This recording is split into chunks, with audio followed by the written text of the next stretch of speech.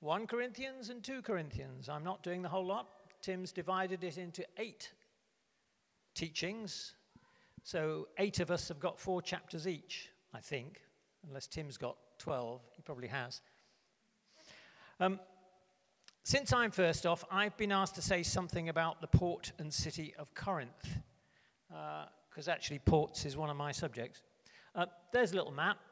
In the top corner to the left, you can see the map of Greece, with on its right-hand side the Aegean Sea, which is full of Greek islands, and on its left, the Adriatic, that separates Greece from Italy, or when Paul was around, the Adriatic that separated the Greeks who wanted to live in their own city-states from the Romans. But we'll come to that. The rest of the slides will play behind me. I won't know what they are. They'll just happen. Let them roll. So, a bit about Corinth. So Paul also advised in 1 Thessalonians that you people should know something about the person who's standing up the front teaching you. So I'll say a little bit about myself as well. And that is very relevant to the first problem that Paul addresses in this letter. Or perhaps we should say these 2 letters. So I need to start off with a little bit about me. My name's Dorian. It's a Greek name. And my wife just there is Penelope, also a Greek name. But we're not Greek, we're plain vanilla English.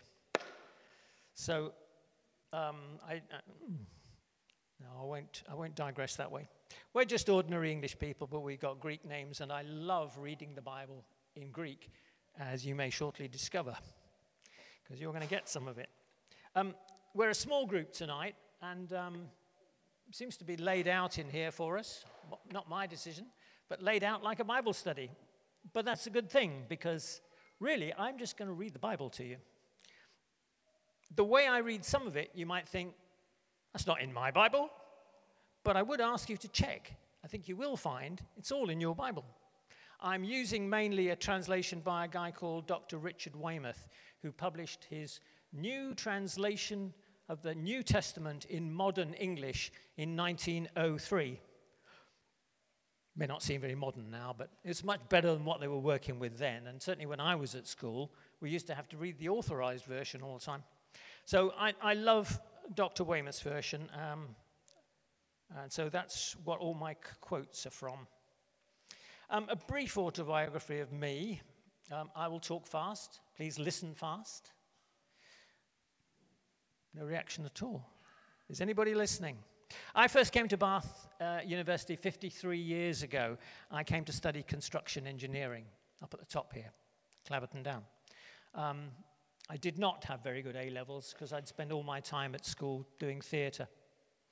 And then when I did a repeat year to try and get better A-levels, I take it there are students here who've come with straight A's. Is that right? Yeah, well, I spent my year trying to get better A-levels working in the theatre, in a repertory theatre. It was my first job. And so when I actually got to Bath, I still spent most of my time doing theatre. And I got some great reviews in the local paper. Anyway, the sandwich course demanded that I get into the construction industry, and I did. And I worked on various jobs in the region from Gloucester to Taunton. And while I was working on the M5 Taunton bypass as a site engineer 51 years ago, a friend from school told me about some fantastic things happening at a little church in a village called South Chard. Now, I don't suppose anybody here has heard of that. But not so many years ago, if you mentioned South Chard, people of a certain age in the room would go misty-eyed, because that's where they all got baptized in water and baptized in the Holy Spirit, and I did in 1972. And when I got back in the September of that year, I'd been counseled to go and find a guy called Steve, who had started a house church here. You may have come across the same church with a different name now. It's called the Life Church. Well, that started more than 50 years ago. So we were members of that church for about 30 years, and then we left and moved to a few churches outside the city. But then I felt God telling me, go join a church within the city. So that's how we came to be here.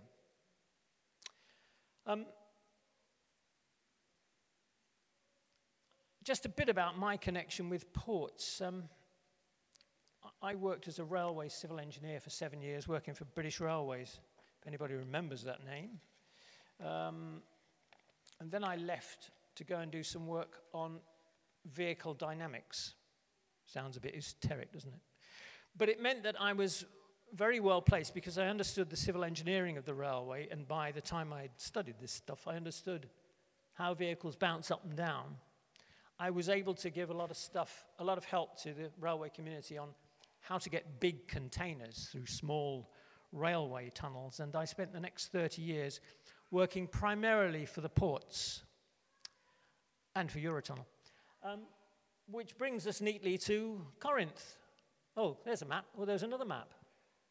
You can see that Corinth, if I had a long pointing stick, is at the head of a deep gulf jutting into Greece. And being on the Adriatic side, rather than the Aegean side, where most of Greece's ports were, after the conquest of Greece by the Romans, it was the best port for communications with Rome itself and the rest of the Western Empire. So it became a very prosperous city. So by the time Paul got there, it was a very prosperous place. There were lots of Greeks there.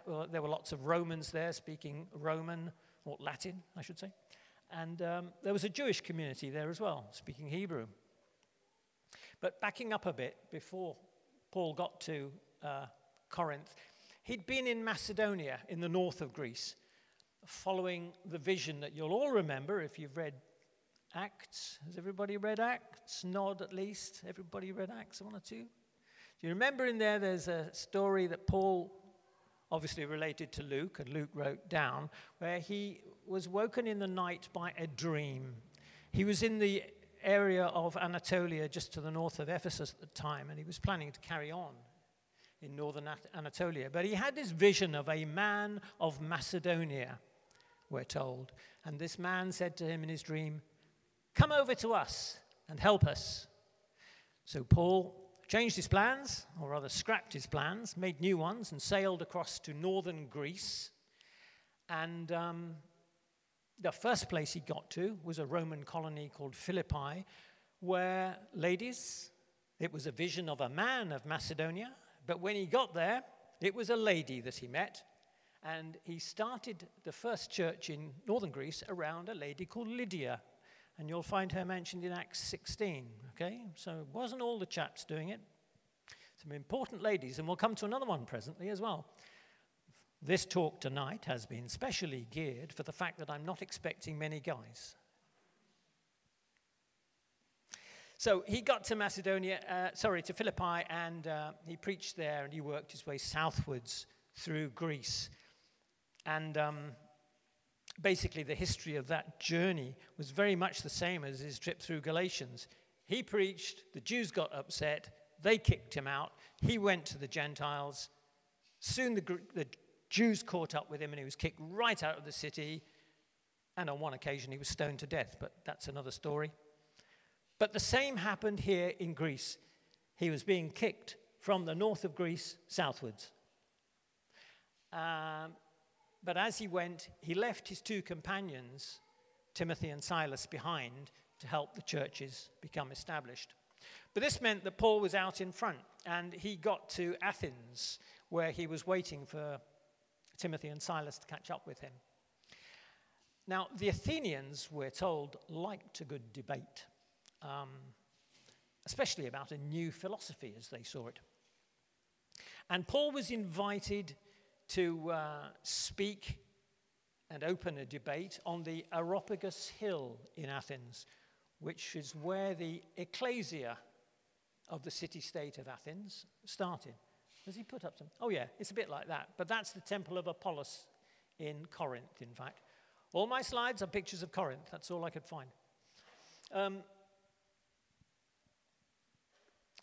It was the site where the ecclesia, the governing assembly of the city-state of Athens met to debate matters concerning the government of Athens and who they were going to fight next and things like that. But Paul got up and spoke about Jesus and his resurrection from the dead, at which Paul experienced, and Luke wrote down for us, some mocked him and sneered at him. Luke records that in Acts 17.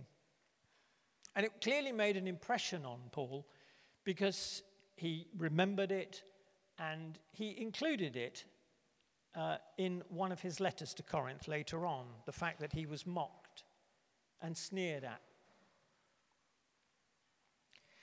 But after this, Paul left Athens and moved on to Corinth. Not a great deal of distance away, but he got to Corinth in about the year 51.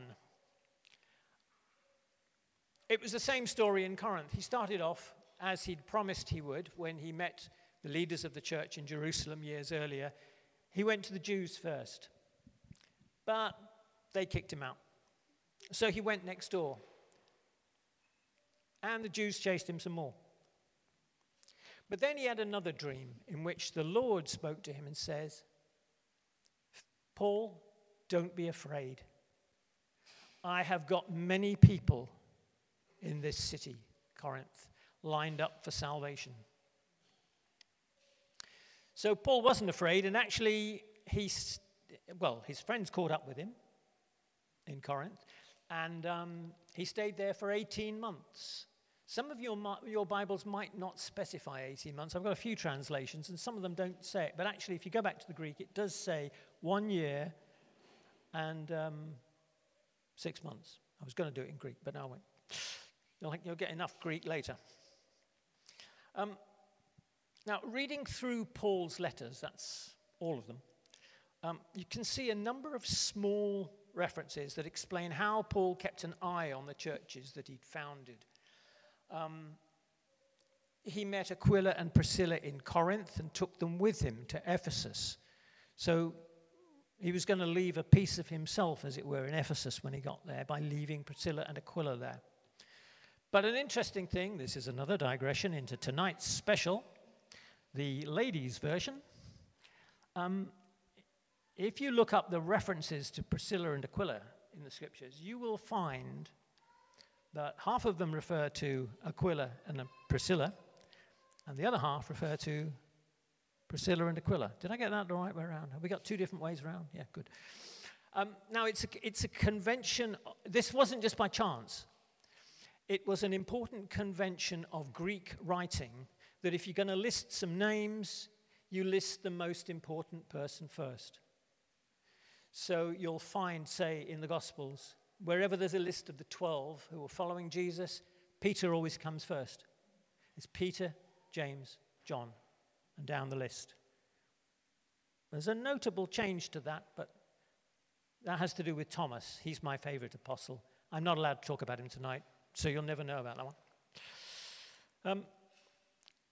But you often find that Priscilla is listed first when Paul or Luke is writing the story, and it's concerning the church rather than just concerning sailing around the Aegean, selling tents or whatever else, camels maybe. That was Aquila's business, and Paul worked with him on it. But when it was to do with building the church, you generally find it's Priscilla and Aquila. There's one valediction in the letter where he says, greetings from the church that meets in Priscilla's house. So she was in charge. And another one, we can often see in those letters how Paul kept an eye on the young churches by sending, as in the case just here, Timothy and Silas. Later there was also Titus, whom he sent to a young church to see what was going on, preach a good message, to put anything right, and encourage the things that were going well. But at the beginning of the section that we're about to start reading, he sends somebody else. I'm going to go on now. And as I say, I'm reading a translation you may not have heard of, but it's an excellent translation of the scriptures. In 1 Corinthians 1:10, he writes, I appeal to you that there should be no splits or divisions or schismata among you. Schism, sound familiar? English word? It's from the Greek, schismata. Be of the same mind. Come to the same opinions. It was made clear to me by, here's another digression into the ladies' version. It was made clear to me by people under the authority of Chloe that there is a readiness for quarrels among you. Each of you says, I am of Paul, I am of Apollos, I am of Cephas, or the very spiritual ones, I am of Christ. Paul writes, has Christ been portioned out? Were you baptized in the name of Paul? And he answers his own question by explaining how few he himself baptized. And where it says under the authority of Chloe, he does write in the Greek, hupo Chloe, which means under the authority of Chloe. So whoever these people were that reported matters back to Paul, it seems that they were acting under Chloe's instructions. She may well have been a sort of team leader who'd gone back from Ephesus to Corinth. I don't know where she'd come from. But she seems to have been leading a group of people who were doing just what Paul had previously asked Timothy, Silas, Titus to do. Check on the church, encourage them where they're doing well, and straighten them out where they've missed it just a little bit.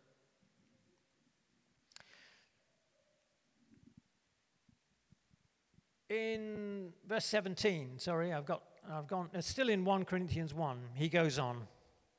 Christ did not send me to baptize, but to proclaim the good news, and not in merely wise words, lest the cross of Christ should be deprived of its power. And that's a phrase from this chapter I really would like you to try to remember. Lest the cross of Christ should be deprived of its power. So far as Paul was concerned, and this is Paul, it's not just me, it's in your Bible too. Find it when you get home. It's verse 17. The cross of Christ comes with power.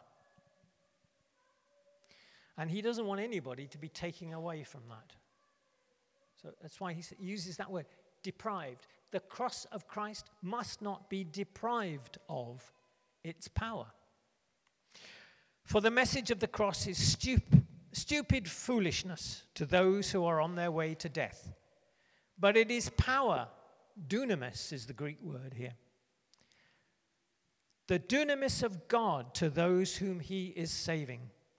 For so it stands written, I will exhibit the nothingness of the wisdom of the wise, and the intelligence of the intelligent I will bring to naught. Paul's quoting from Isaiah 29. Where is your wise man? Where your expounder of the law of Moses? Where is your investigator of the questions of this present age, the first century in Greece?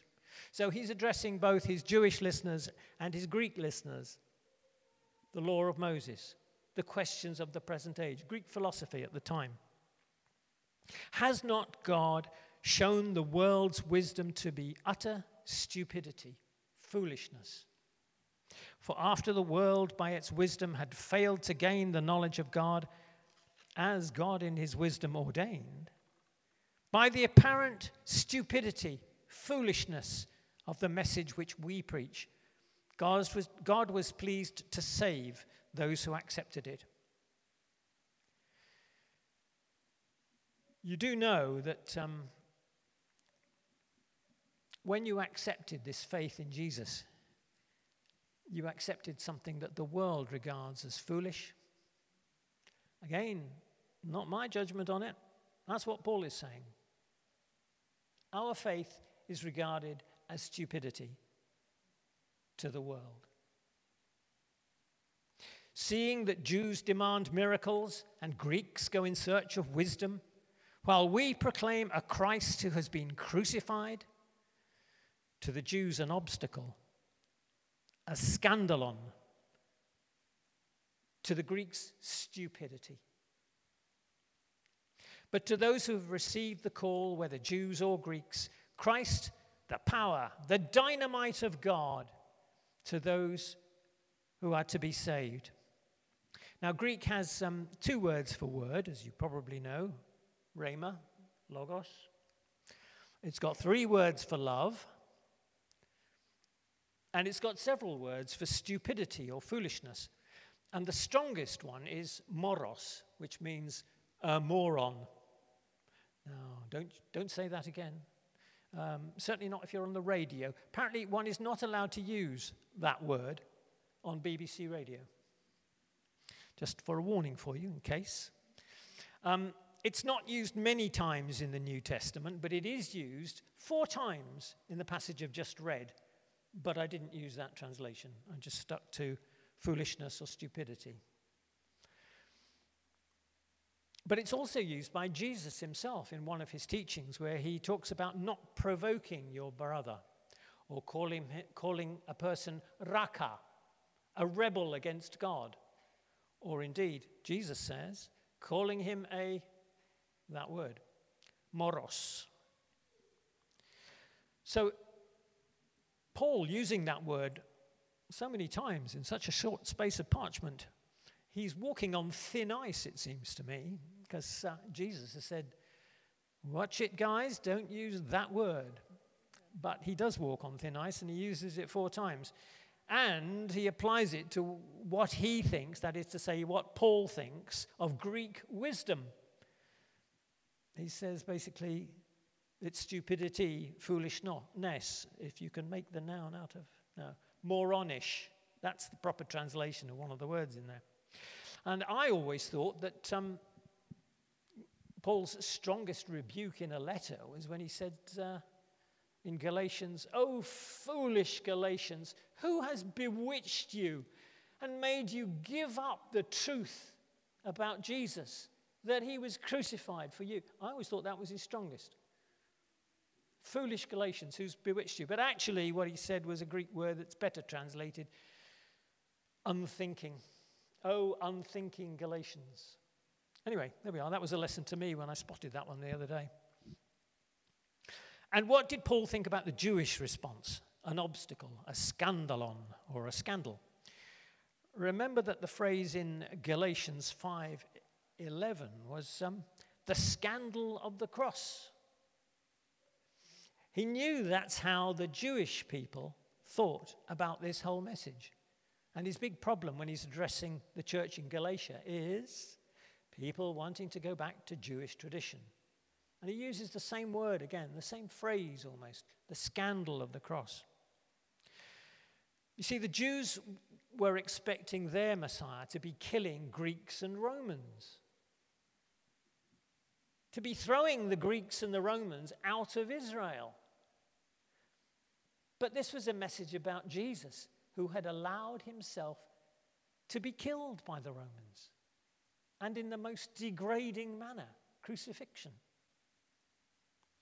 How could he be their Messiah? That was the question they were asking as Paul had gone through Asia Minor and now in Greece. How could somebody who did not kill off Greeks and Romans, but allowed himself to be killed by the Romans, be the Messiah? Problem. Anyway, how is Paul going to address his underlying problems here in the church in Corinth?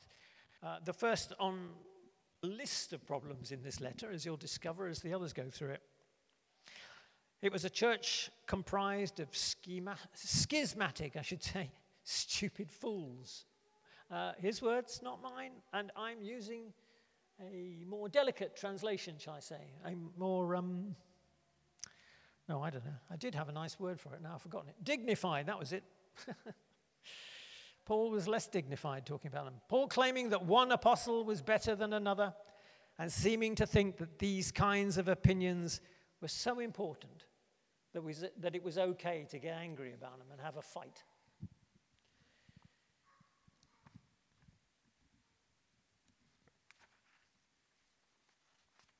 So even in what we've read, Paul has begun to take two approaches to this problem that he's trying to address in Corinth. Firstly, he will emphasize the importance of the message of the cross of Jesus. And secondly, he will de-emphasize himself and his fellow apostles.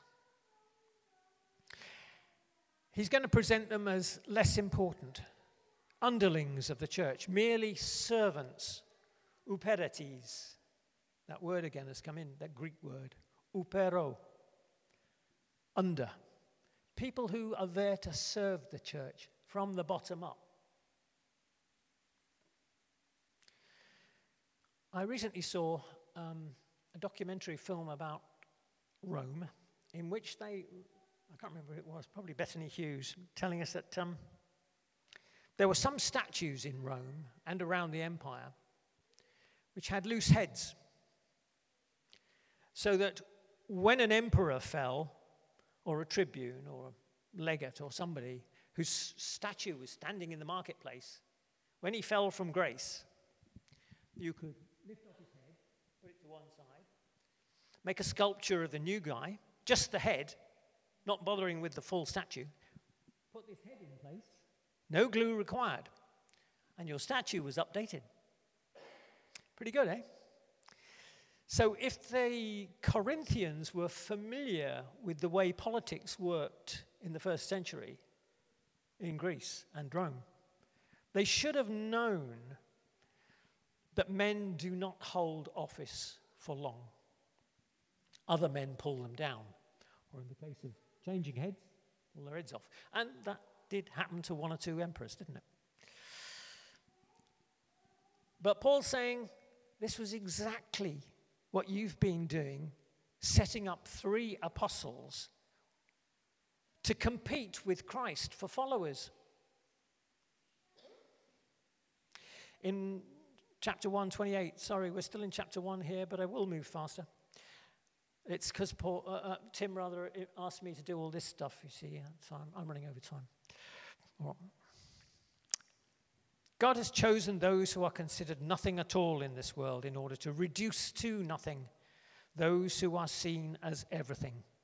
Paul is saying, we don't play on a level playing field with the rest of society.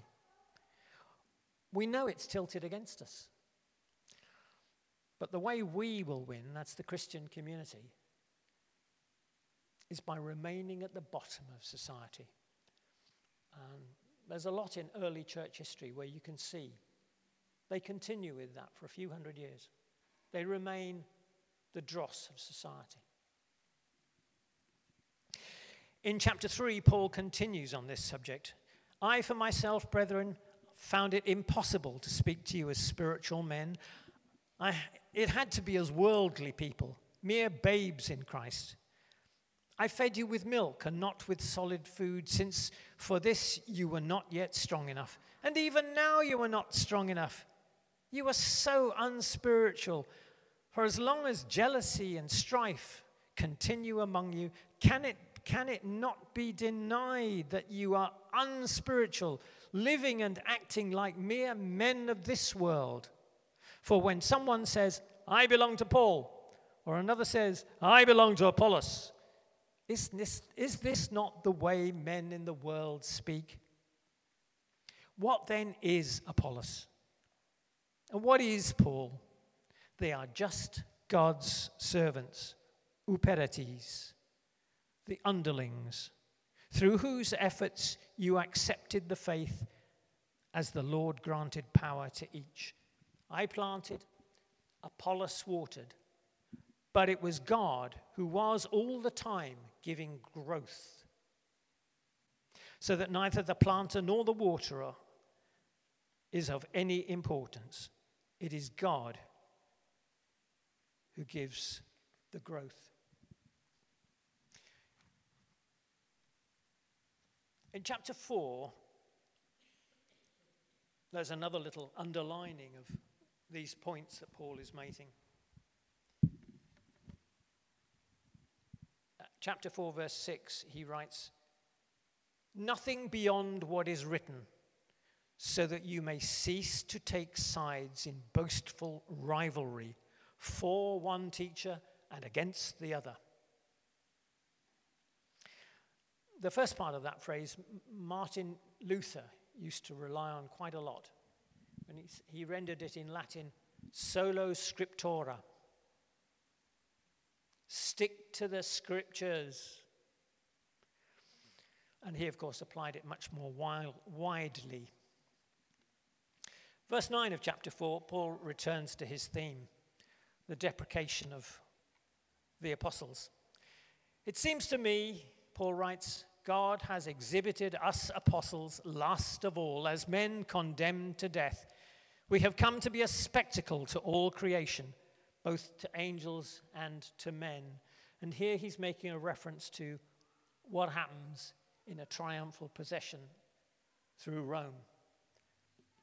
After some legate or tribune or somebody in command of a couple of legions, probably 4 or 5 legions of Rome's army, has won a great victory and extended the empire, they would be offered the opportunity to have a triumph. In other words, a triumphal procession through Rome. The legate himself would be first, followed by his commanders and all the rest of his troops. And at the back, there'd be captives. And at the very back, there'd be the ones who were going to be sentenced to death in the forum in Rome.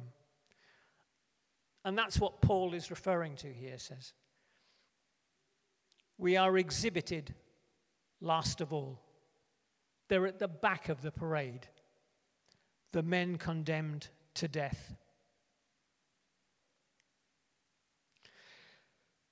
But let's go on to my really favorite bit of these 4 chapters. I've saved it till last. It's all right, I've got short distance glasses on. I have no idea what the time is.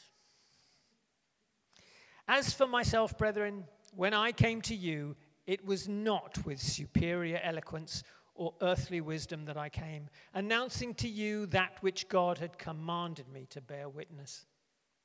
For I determined to be utterly ignorant when among you of everything except of Jesus Christ, and of him being crucified.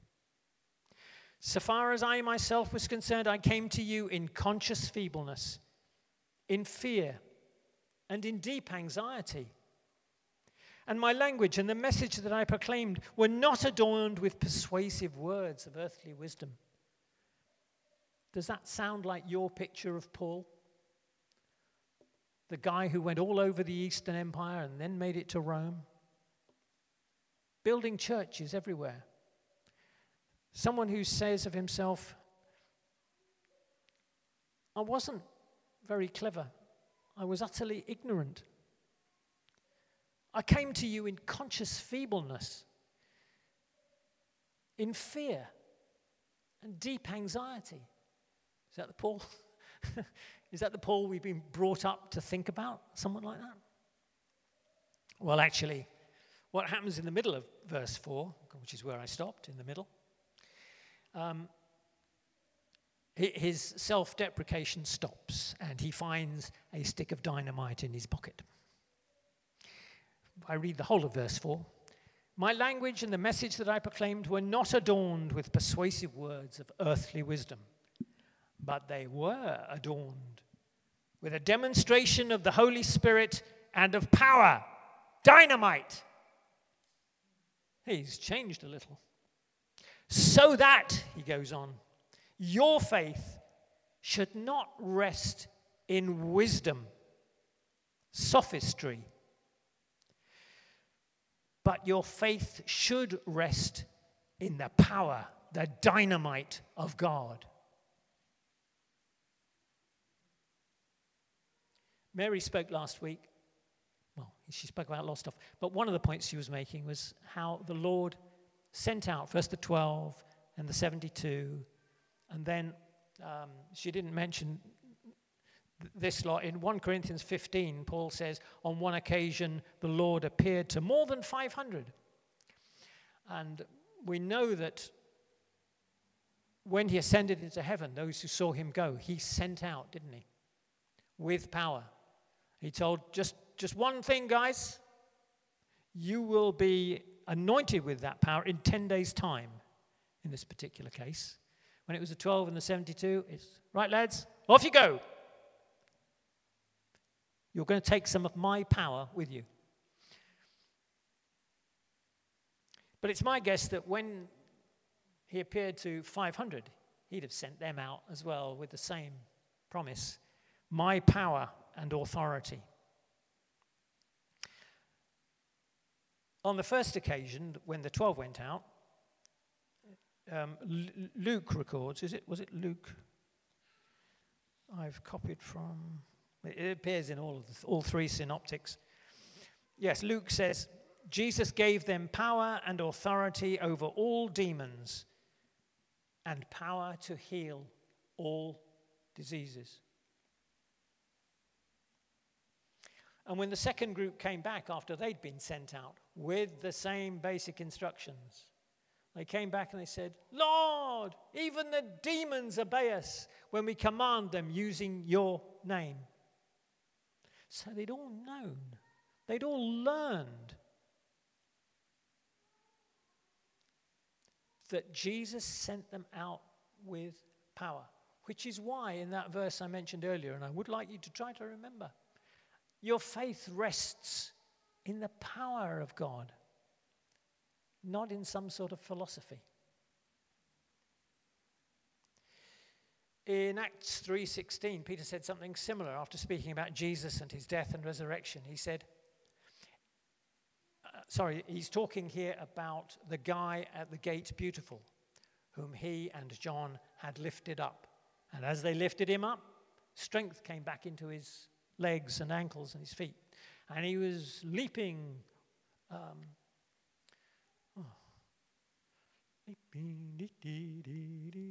can't remember the words now. Anyway, he was leaping and dancing in the temple because he'd been healed. And Peter says of it, it is by faith in that name that this man has been made whole. Peter knew his business now, and that of John, was to distribute the power of the Holy Spirit. It's an event that happened a little after the day of Pentecost. Acts 3:16. I guess you all know John 3:16. Any offers? John 3:16? Oh, dear. That he gave. And 1 John 3:16? Wow. There are lots of 3:16s that are really worth remembering. Here's another one. This is one of my favorites. Paul is writing to the Corinthians, and after ticking them off about all this stuff, he says, do you not know that you are God's temple, and that the Spirit of God has made his home in you? Some translations have among you, but actually that's wrong. I know. I understand a bit of Greek. The Spirit of God has made his home in you, in each one of us. And actually, when it says home in the Greek text, it uses a word oikou, which is not the same as a word for a building. The word oikou actually specifically applies to your home, where you've got your couch, your toothbrush, your favorite mug in the kitchen. That's what the Spirit of the Lord has done. He's moved into each one of us. And he sees each one of us who believe in the Lord Jesus as his oikou, his place where he's got his toothbrush, his favorite coffee cup, his favorite book. Anybody know what it is? There we are. So you were not just a house that he might visit like a temple made of stone. The important thing here, in New Testament times, which is where we are now, is that we're a temple with feet. Where we go, any of us, the Spirit of God goes too. And if we don't go, he don't go, as I've been challenged on once or twice. Sorry, I'm not making that challenge to you, but keep it in the back of your minds.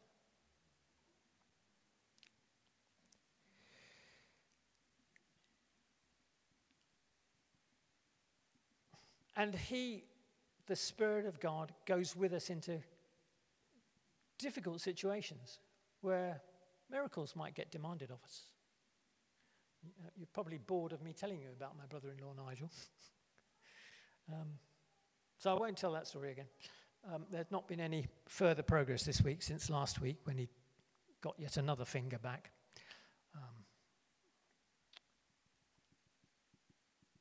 But the scripture often says, when it talks about the disciples, the apostles going out, the Lord confirmed their word by the signs that followed.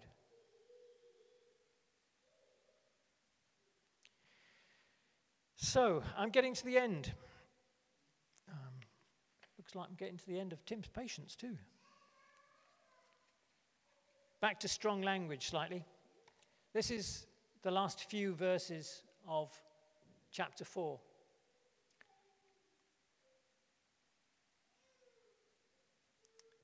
But remember, these are Paul's words, not mine, okay? So if you need to take cover, take cover. But he writes, some of you have been puffed up through getting the idea that I'm not coming to Corinth. But if the Lord is willing, I shall come to you without delay. And then I shall know not the fine speeches of conceited people, but what is their power, he writes.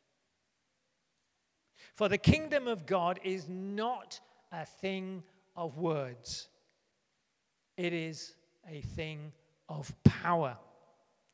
What shall it be?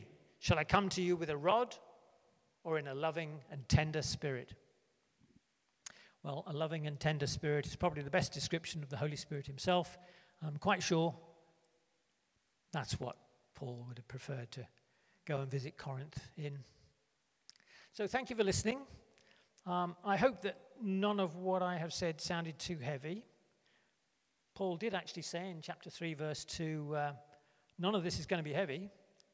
These chapters include no meat, just milk. And remember, mostly what I've said is just from the Word of God. It's not my ideas. This has been a Bible study, and I've looked through some scriptures with you. Thanks.